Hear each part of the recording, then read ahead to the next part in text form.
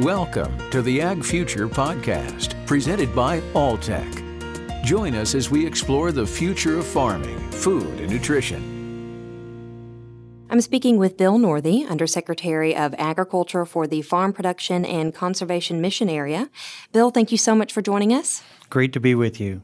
Your role at the USDA is still fairly new, but your history with agriculture is quite extensive. Can you talk a little bit about the role the USDA played as a partner for you over the years, as a farmer and as Iowa State Commissioner of Agriculture? Sure. I farm up in northwest Iowa and have always participated in the farm programs. Now those programs are, farmers of the audience will know, ARC and PLC, lots of acronyms in government agencies. But these are programs that help support when prices break significantly lower. Certainly have as well been a participant in the crop insurance program. And so crop insurance is a program that is offered by USDA through private insurers. So have always had crop insurance on our farm most of the time. Don't trigger a loss, but when we do, and we've had a couple disaster years, it was critically important to allow me to be able to have enough resources to be able to farm again the next year. And then the conservation side of USDA has been important as well. Do some cost share programs, whether it's incentives around cover crops or other kinds of programs. Participated, had small amount of CRP program, the 10-year reserve program, conservation reserve program, that just on a grass waterway that's through one of our fields. And so several different pieces that I've been able to use. And then the last 11 years, I was Secretary of Agriculture in Iowa, and we partnered extensively with USDA. So half of the Department of Agriculture in Iowa is around conservation programs. So conservation, soil conservation, water quality programs. Our offices in Iowa, we have 99 counties in Iowa. We have offices in each county. And those county offices were shared with NRCS, with our state conservation folks, and with local conservation folks. So we partnered greatly, and as technology changed, we try and talk about the kinds of things that will work on the new water quality programs. In fact, we changed the title of our Division of Soil Conservation to the Division of Soil Conservation and Water Quality as we increase more effort looking at reducing nitrate and phosphorus that were in our waters, both in urban and rural areas. So lots of opportunities to partner with USDA programs. Now I get a chance to be able to look at some of those programs from the USDA point of view. Right. And where do you hope to take this new department as a future partner for farmers in the ag industry? Well, certainly our charge from the Secretary is a very customer-oriented USDA. And my pieces, the Farm Service Agency, the Natural Resources Conservation Service, and Risk Management Agency are those most customer-facing kind of parts of USDA. So that's where farm programs, conservation programs, and crop insurance all is. So the Secretary's charged us with finding out what is working for producers out there, what needs to change, how do we be efficient, effective, and customer-focused in what we're doing. We're going to be measuring customers' attitude towards the things that are happening at the office. We already are measuring workload analysis as we look to place people around the country in the 4,500 offices around the country so that we understand the right places to put people.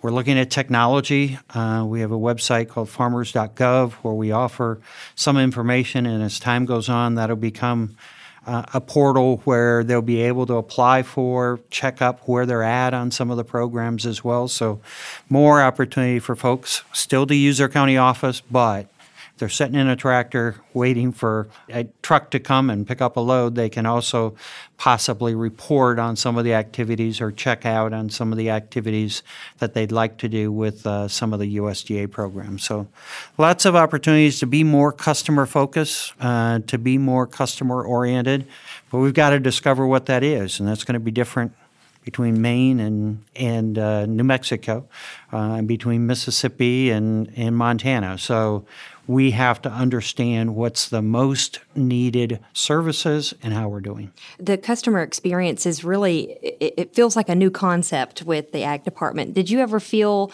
as a farmer, like a customer, or how do you tie those two in?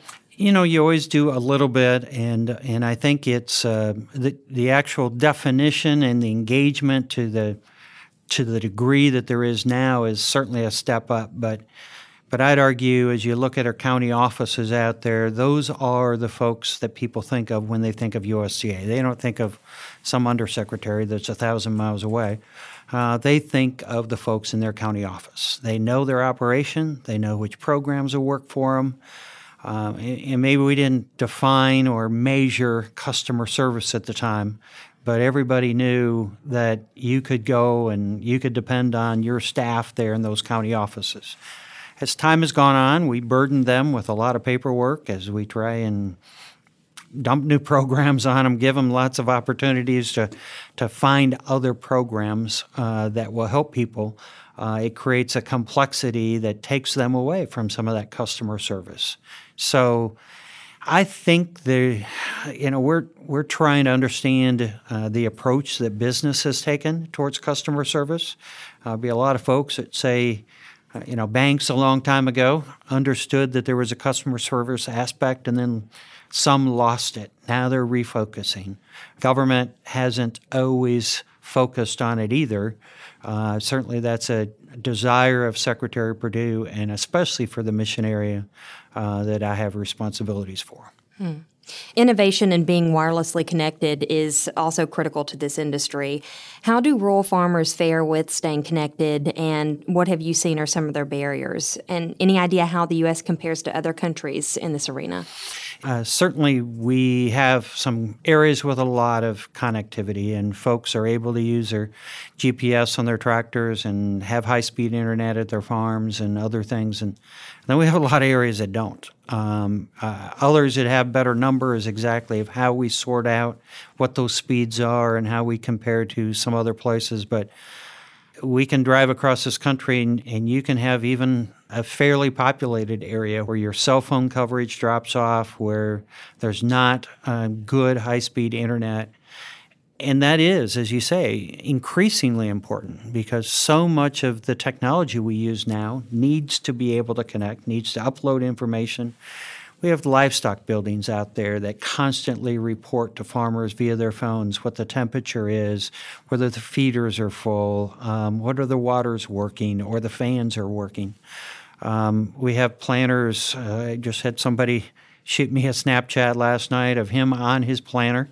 7 monitors in that planter cab, all doing different things. And, of course, his feet were up because the tractor was driving itself across the field, and he was able to Snapchat me in his last field of planting soybeans. But, again, he's got to be able to have a signal to be able to do that. And that information is likely being constantly uploaded to a computer back home, or maybe even to a report on what his planting progress is to his crop insurance agent, or eventually to his FSA office as well. So we have some real needs in broadband. That's a focus of some parts of USDA. The Secretary has been very engaged in that.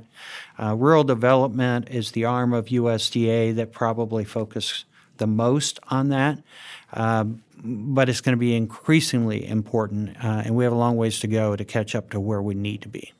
And crop insurance is also a vital safety net. You mentioned that, using it as a farmer yourself, and operating in an increasingly unpredictable environment.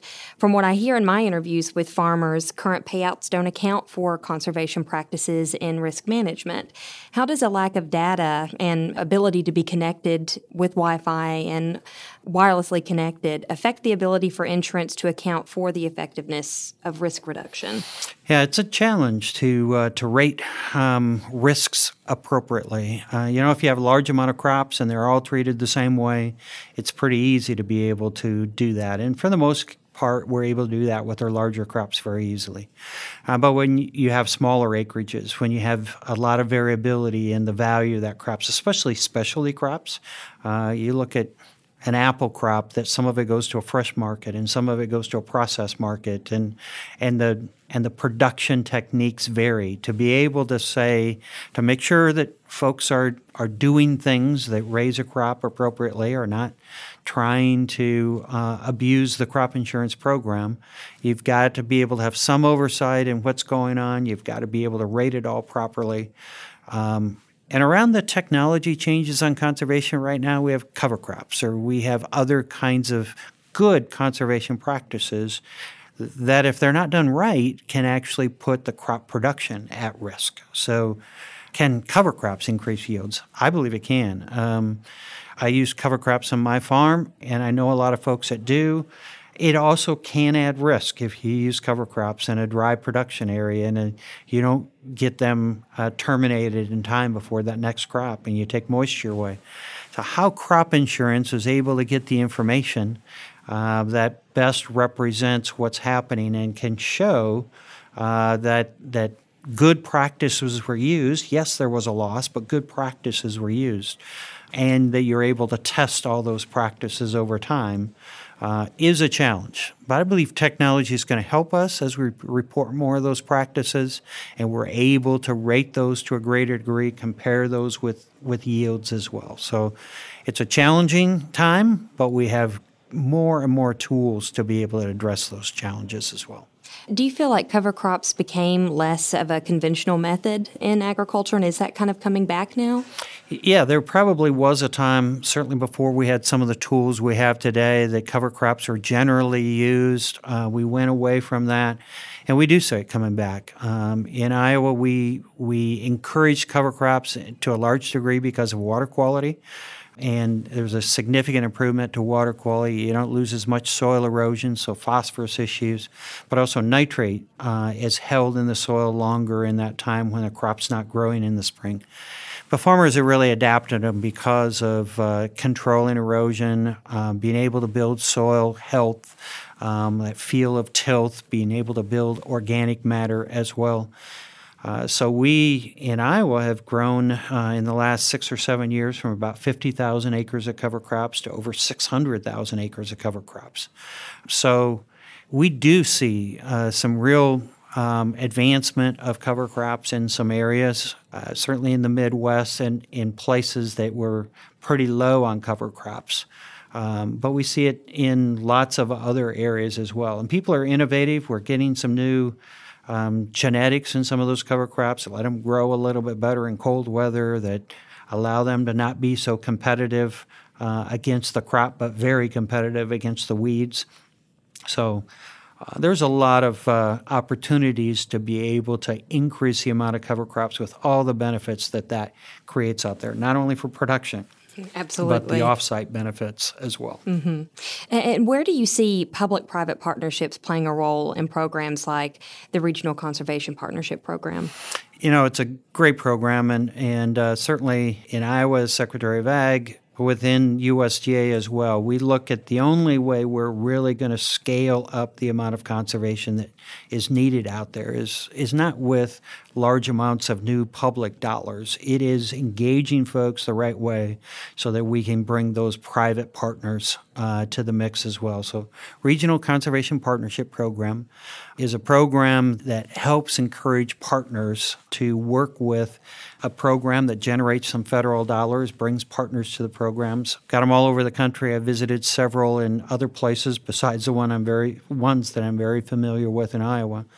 But it has brought thousands of partners across the country together, tens, actually, maybe even hundreds of millions of dollars of non-federal government dollars into those partnerships, private dollars, organizations, farm organizations, non-farm organizations have been a part of it. Certainly state governments and local water conservation and water quality agencies have been a part of it. So it is a great program. There are some things that Congress is looking to adjust. It kind of came out of a program called EQIP. And that program, because it came out of there, requires a certain amount of paperwork to be able to make sure that you prove that folks are spending the money the right way. We can add some more flexibility if it's funded on its own in a separate way. It still will be oriented towards the right kinds of projects. It'll still bring partners, but it'll actually allow a little more efficient management of those dollars as the reporting requirements can be better. So Congress is trying to address that, and I think that will be very helpful, and I think that program will absolutely grow in the future. And there are a lot of people watching the EQIP program. There are, absolutely. It's a great program, really our most popular program, and RCPP as a spinoff from that is probably one of the other most popular programs. Big data in farming is also growing. I dare to say that there isn't a John Deere tractor or any other major distributor that doesn't have a machine coming off a line that isn't readily connected to the cloud. While the information that can be shared offers greater weather predictability, precision in pesticide and fertilizer application, it also tracks productivity. There have been reports that farmable land is getting sold off in lieu of sprawl. How does this value-added information help farmers argue that land is more valuable in production than out? And what scenarios could you see where this might play out in the future? Yeah, I think we are able to capture some of that transition. We're not always able to capture it, but we can capture it several different ways. One is through the technology that are in tractors, but probably other ways are how program sign-up is going on and whether people have crop insurance. Once you convert it to houses, you don't have crop insurance anymore. We're able to look at some of that participation rate in some of these programs. But we do have to try to keep, especially that good land around our cities. In fact, a lot of our cities are put in the easiest land to build houses, and that's often very high productive farmland. We need to be able to protect that. We do actually have some programs at USDA too where some of our states or private entities will partner. We have easements where a farmer that is in the path of where development will happen will sell off those development rights, continue to farm it. We'll pay them some portion of the difference between what development rights and farming would be, and they then will promise, are required to not allow that turn into development. We keep those areas in open spaces. We keep that agricultural initiative going in that area, and certainly most of the time the folks that are in the development around that really appreciate being able to have that. So it's important productivity-wise. It's important for the viewscape that folks have. It's important in many cases for water quality. Although we have challenges in our ag land, we have more challenges in our urban areas on water quality issues as well. So the right mix is important to try and retain. For a farmer that might be up against something like that, what program would you advise them to look into? Probably the easiest is to go to their county service center. We have a USDA service center in every county. It's called the ACEP program, and that conservation easement program. We offer it out of USDA, and not every state participates, and certainly not every region has the local dollars that are required for matches, but the folks in your county office would know, and there's probably some programs outside the programs we do that will allow folks to address that ability to keep land in agricultural production, even though they would like to get some of that extra value. And sometimes it's because of an off-farm error. Sometimes it's a transition from one generation to another, or other reasons you need to generate some dollars. You just don't want to lose the fact that it's a farm. Mm-hmm. A farmer who has this technology compared to a farmer who doesn't has a significant upper hand when it comes to negotiating sharecropping or renting land. For instance, the farmer who has the tech can go to the landowner and say, I can produce X amount on this land and earn this profit. Or the farmer who hasn't tapped into the cloud might not be able to argue production rates as well. How do you balance some of these larger farmers who can afford the tech with the owners who aren't tapped into this cloud technology? Technology comes at us lots of different ways. Some of it's very size-oriented, so it's much easier to afford that technology on a planter tractor that is covering 4,000 acres than covering 400 acres, because the cost is nearly the same to put that technology on a tractor. And so there is some non-size neutral impacts. And now buying seed that has some technology on it is often just as easy for a smaller producer as it is for a larger producer. So some of our technologies are not as size sensitive. And there are lots of reasons folks decide to rent to different farmers. We have some farmers out there that have that are smaller producers that will talk about their ability to respond much more specifically to the land, to increase organic matter, maybe longer rotations. And there's some landlords that will say, I'll take that, even over maybe a little higher annual return from somebody else, because I believe you're going to protect the land, you're going to keep it in a place, you're going to do some positive things that are not only good for our neighbors here that I can be really proud of, but build the value of that land.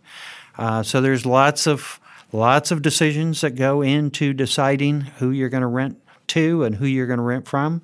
Technology plays into it. Not all technology is going to make a producer money.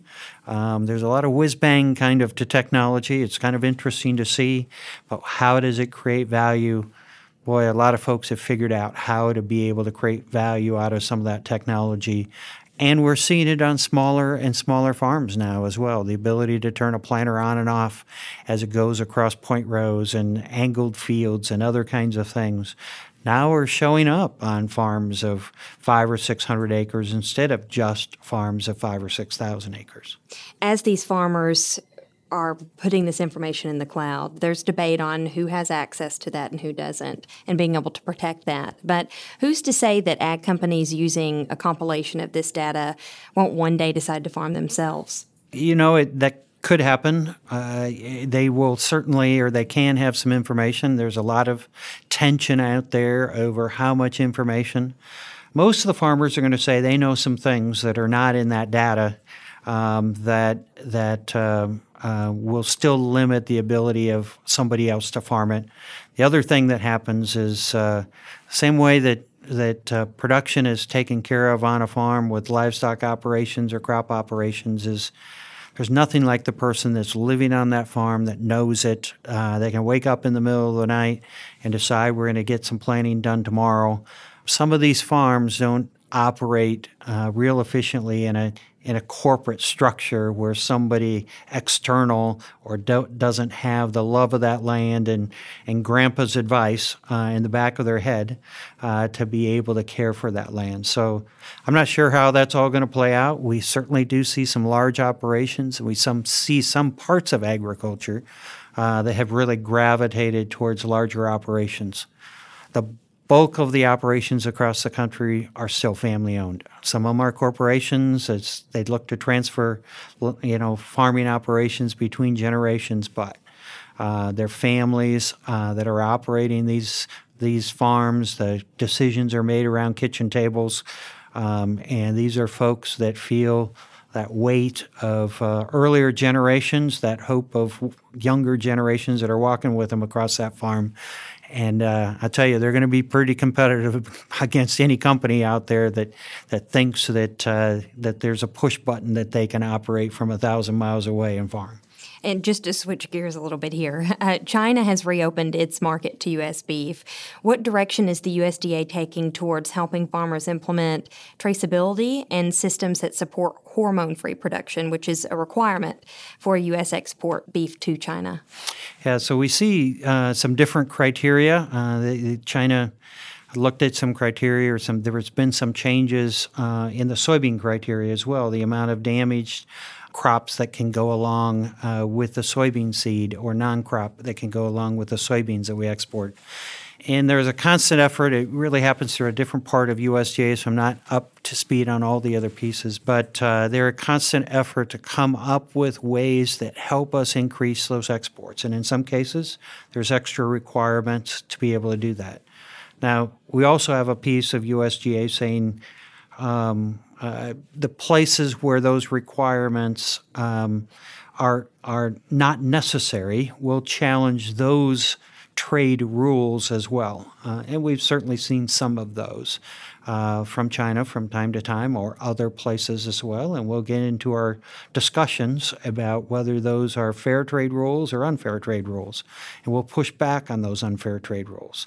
In the meantime, you operate with the rules that you have. And for us to be able to get more exports into China, there probably needs to be some traceability. Certainly, we're seeing some of that finally grow again after way too long of not having access into China. We had one case of BSE or a few cases of BSE back over 15 years ago, and that kept beef out of the Chinese market for 15 years when everybody else had come back and are buying beef. And it took way too long. We need open markets to be able to do it, and they're going to love the beef the U.S. producers produce if they get a taste of it. So I think in the long run it'll play out and we'll have our increases that we should have. We've got just a little bit more time, so I'm going to touch on a couple more things. But let's talk about the dairy crisis, which groups like Farm Aid are saying is a reminder of what happened during the 1980 farm crisis, when as many as 2,100 farms closed a week. In Wisconsin, they're quoting a farm closes every day and a half because of oversupply and low milk prices. But on the flip side, some economists would say that the U.S. open market system has allowed more efficient farms to succeed, those that have grown in size and adopted a more technical approach to the operation. Is that the future? Bigger, better, and those that are more innovative will succeed? Or can systems like Canada's supply management system offer a market alternative? Yeah, it's a really challenging time right now in the dairy market, and one of the challenges with milk is that you got to move it. Cows produce milk 2 or 3 times a day. A farm will milk them, and that needs to get on the road and go down the road to a processing plant, either for liquid milk or cheese or yogurts or other kinds of things. We're seeing some increase in exports, which helps take a little bit of that supply. But we have some places we do not have enough processing capacity right now, and we see some dumping of milk going on. Part of it is our producers of all sizes have gotten more efficient. Our smaller producers are producing more than they used to produce. Certainly our larger ones are as well. And it's a real challenge to try and get that right. For folks to quit that business, it's got to be very unprofitable. They work so hard. You'd think it'd be a lot easier to drive them out of business, but these are folks that plan to be able to be in this business, have a commitment to it, and take some real losses before they'll get out. So it's a real challenge to try and not have so much pain for everybody out there. I do believe that we'll continue to get more efficient at all sizes. We see technology helping on some of our smaller producers where they're using robotic milkers and other kinds of things that allow them to be competitive against the labor costs of larger producers that are out there. We have a program as well, a margin protection program that was used a little bit by producers previously that just wasn't working, that Congress changed. We're in the process of sign up right now for those producers of a newer, improved margin protection program. Is it going to be the answer to all the problems? It is not. Is it going to take a little bit of the edge off? Maybe a little bit of that edge. But we do have to look at kind of rebalancing the production and the demand. I doubt that we'll see, it's really up to Congress and others, but I doubt that we'll see a supply management program like Canada. And although their producers might feel very good about it right now, they're abusing that program and dumping milk into markets that we used to have that we'd be very much more competitive against if they weren't subsidizing that with charging their consumers a higher rate. So that's one of the issues out there in the trade discussions between the U.S. and Canada. Certainly that has created its own problems. If you're going to expand in Canada, you've got to buy quota. That means it's going to cost you more to buy quota than it will to buy the cows and build the barn. That's not a painless system as well, especially for young people to try and get involved in the business. So there's not been a magic solution. It's hard. Hopefully more demand will be a part of that, and that we won't have to lose many more producers, but some producers are at the place where it's just been too much, too long. They don't have another generation coming, and it's really, really hard to see. But in some cases, some of those cows are going down the road and not going to another dairy. Yeah, and there's also a lot of, you're talking about technology helping with some of these things. Gene editing, we're hearing so much about that and the future of CRISPR technology in ag, from the Arctic apple to gene editing pigs for disease resistance. Did you ever imagine as a young boy on the farm that this would be the future of agriculture? And does this kind of science excite you or remind you of the precautionary principle? It excites me. I did not imagine it, not at all. When you look at some of the conversation around CRISPR, and I'm sure most of the listeners understand, we talk about biotechnology, being transgenic, actually taking a gene from another species and putting it into this species. So that is a different kind of technology than CRISPR, actually editing, dropping genes that are there so that you can allow an apple not to brown or an animal to be healthier, to avoid a disease or food safety issues. It's almost mind-blowing to think of all the possibilities here, but an awful lot of those possibilities are ways that will make food safer. It are ways that we can care for our animals, our land, and our plants to a better degree.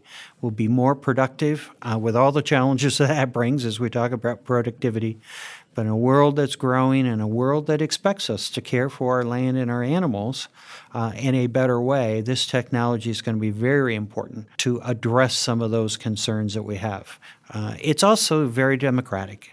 It doesn't take a billion-dollar or million-dollar operation to be able to make some changes that will create some improvements. So rather than just some of our big crops, it'll be available for smaller crops, for unique pieces that people will care about. It's kind of mind-blowing, again, to think about how it can all be used. But it certainly is a technology that we want to be able to figure out how to use appropriately, because it's going to be an important part of our future. We've covered a lot, but nowhere near all the areas that ag touches. But to wrap things up, what would you say you're most interested in seeing develop with the future of ag, from biofuels to biostimulants, technology? And what is priority for you in your new role? Well, priority in my role is the customer orientation that we need to take USDA, my farm production and conservation area. And so the ability to respond in a way that works for each producer, no matter what their crops or livestock is, wherever they're at. So we need to be relevant. We need to be able to be responsive, but we also need to be efficient with taxpayer dollars when we do that. I'm excited about the time that we're in, the opportunity for innovation, the entrepreneurship that there is in agriculture. We see some growth in some of our larger farms, but we see brand new operations that are smaller vegetable, specialty, cheese operations, mushroom operations. There are just so many creative kinds of activities out there that we're always have been a real challenge and still are, but our opportunities, because we're able to market those products across a wider area, be able to produce those in a way that adds some technology and some uniquenesses. So the specialty side of agriculture continues to grow.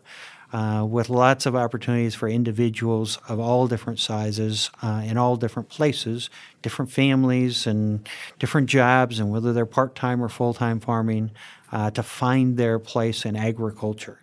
And then it also hopefully allows us to tell that story of how food gets to the plate somewhere too, and be able to have folks appreciate agriculture and all the folks that help make it happen to be able to feed everybody every day. Bill Northey is the Undersecretary of Agriculture for the Farm Production and Conservation Mission Area. Thank you so much. Thank you. Appreciate it. Thanks for listening to another episode of the Ag Future Podcast, presented by Alltech. For show notes and more episodes, visit alltech.com/agfuture.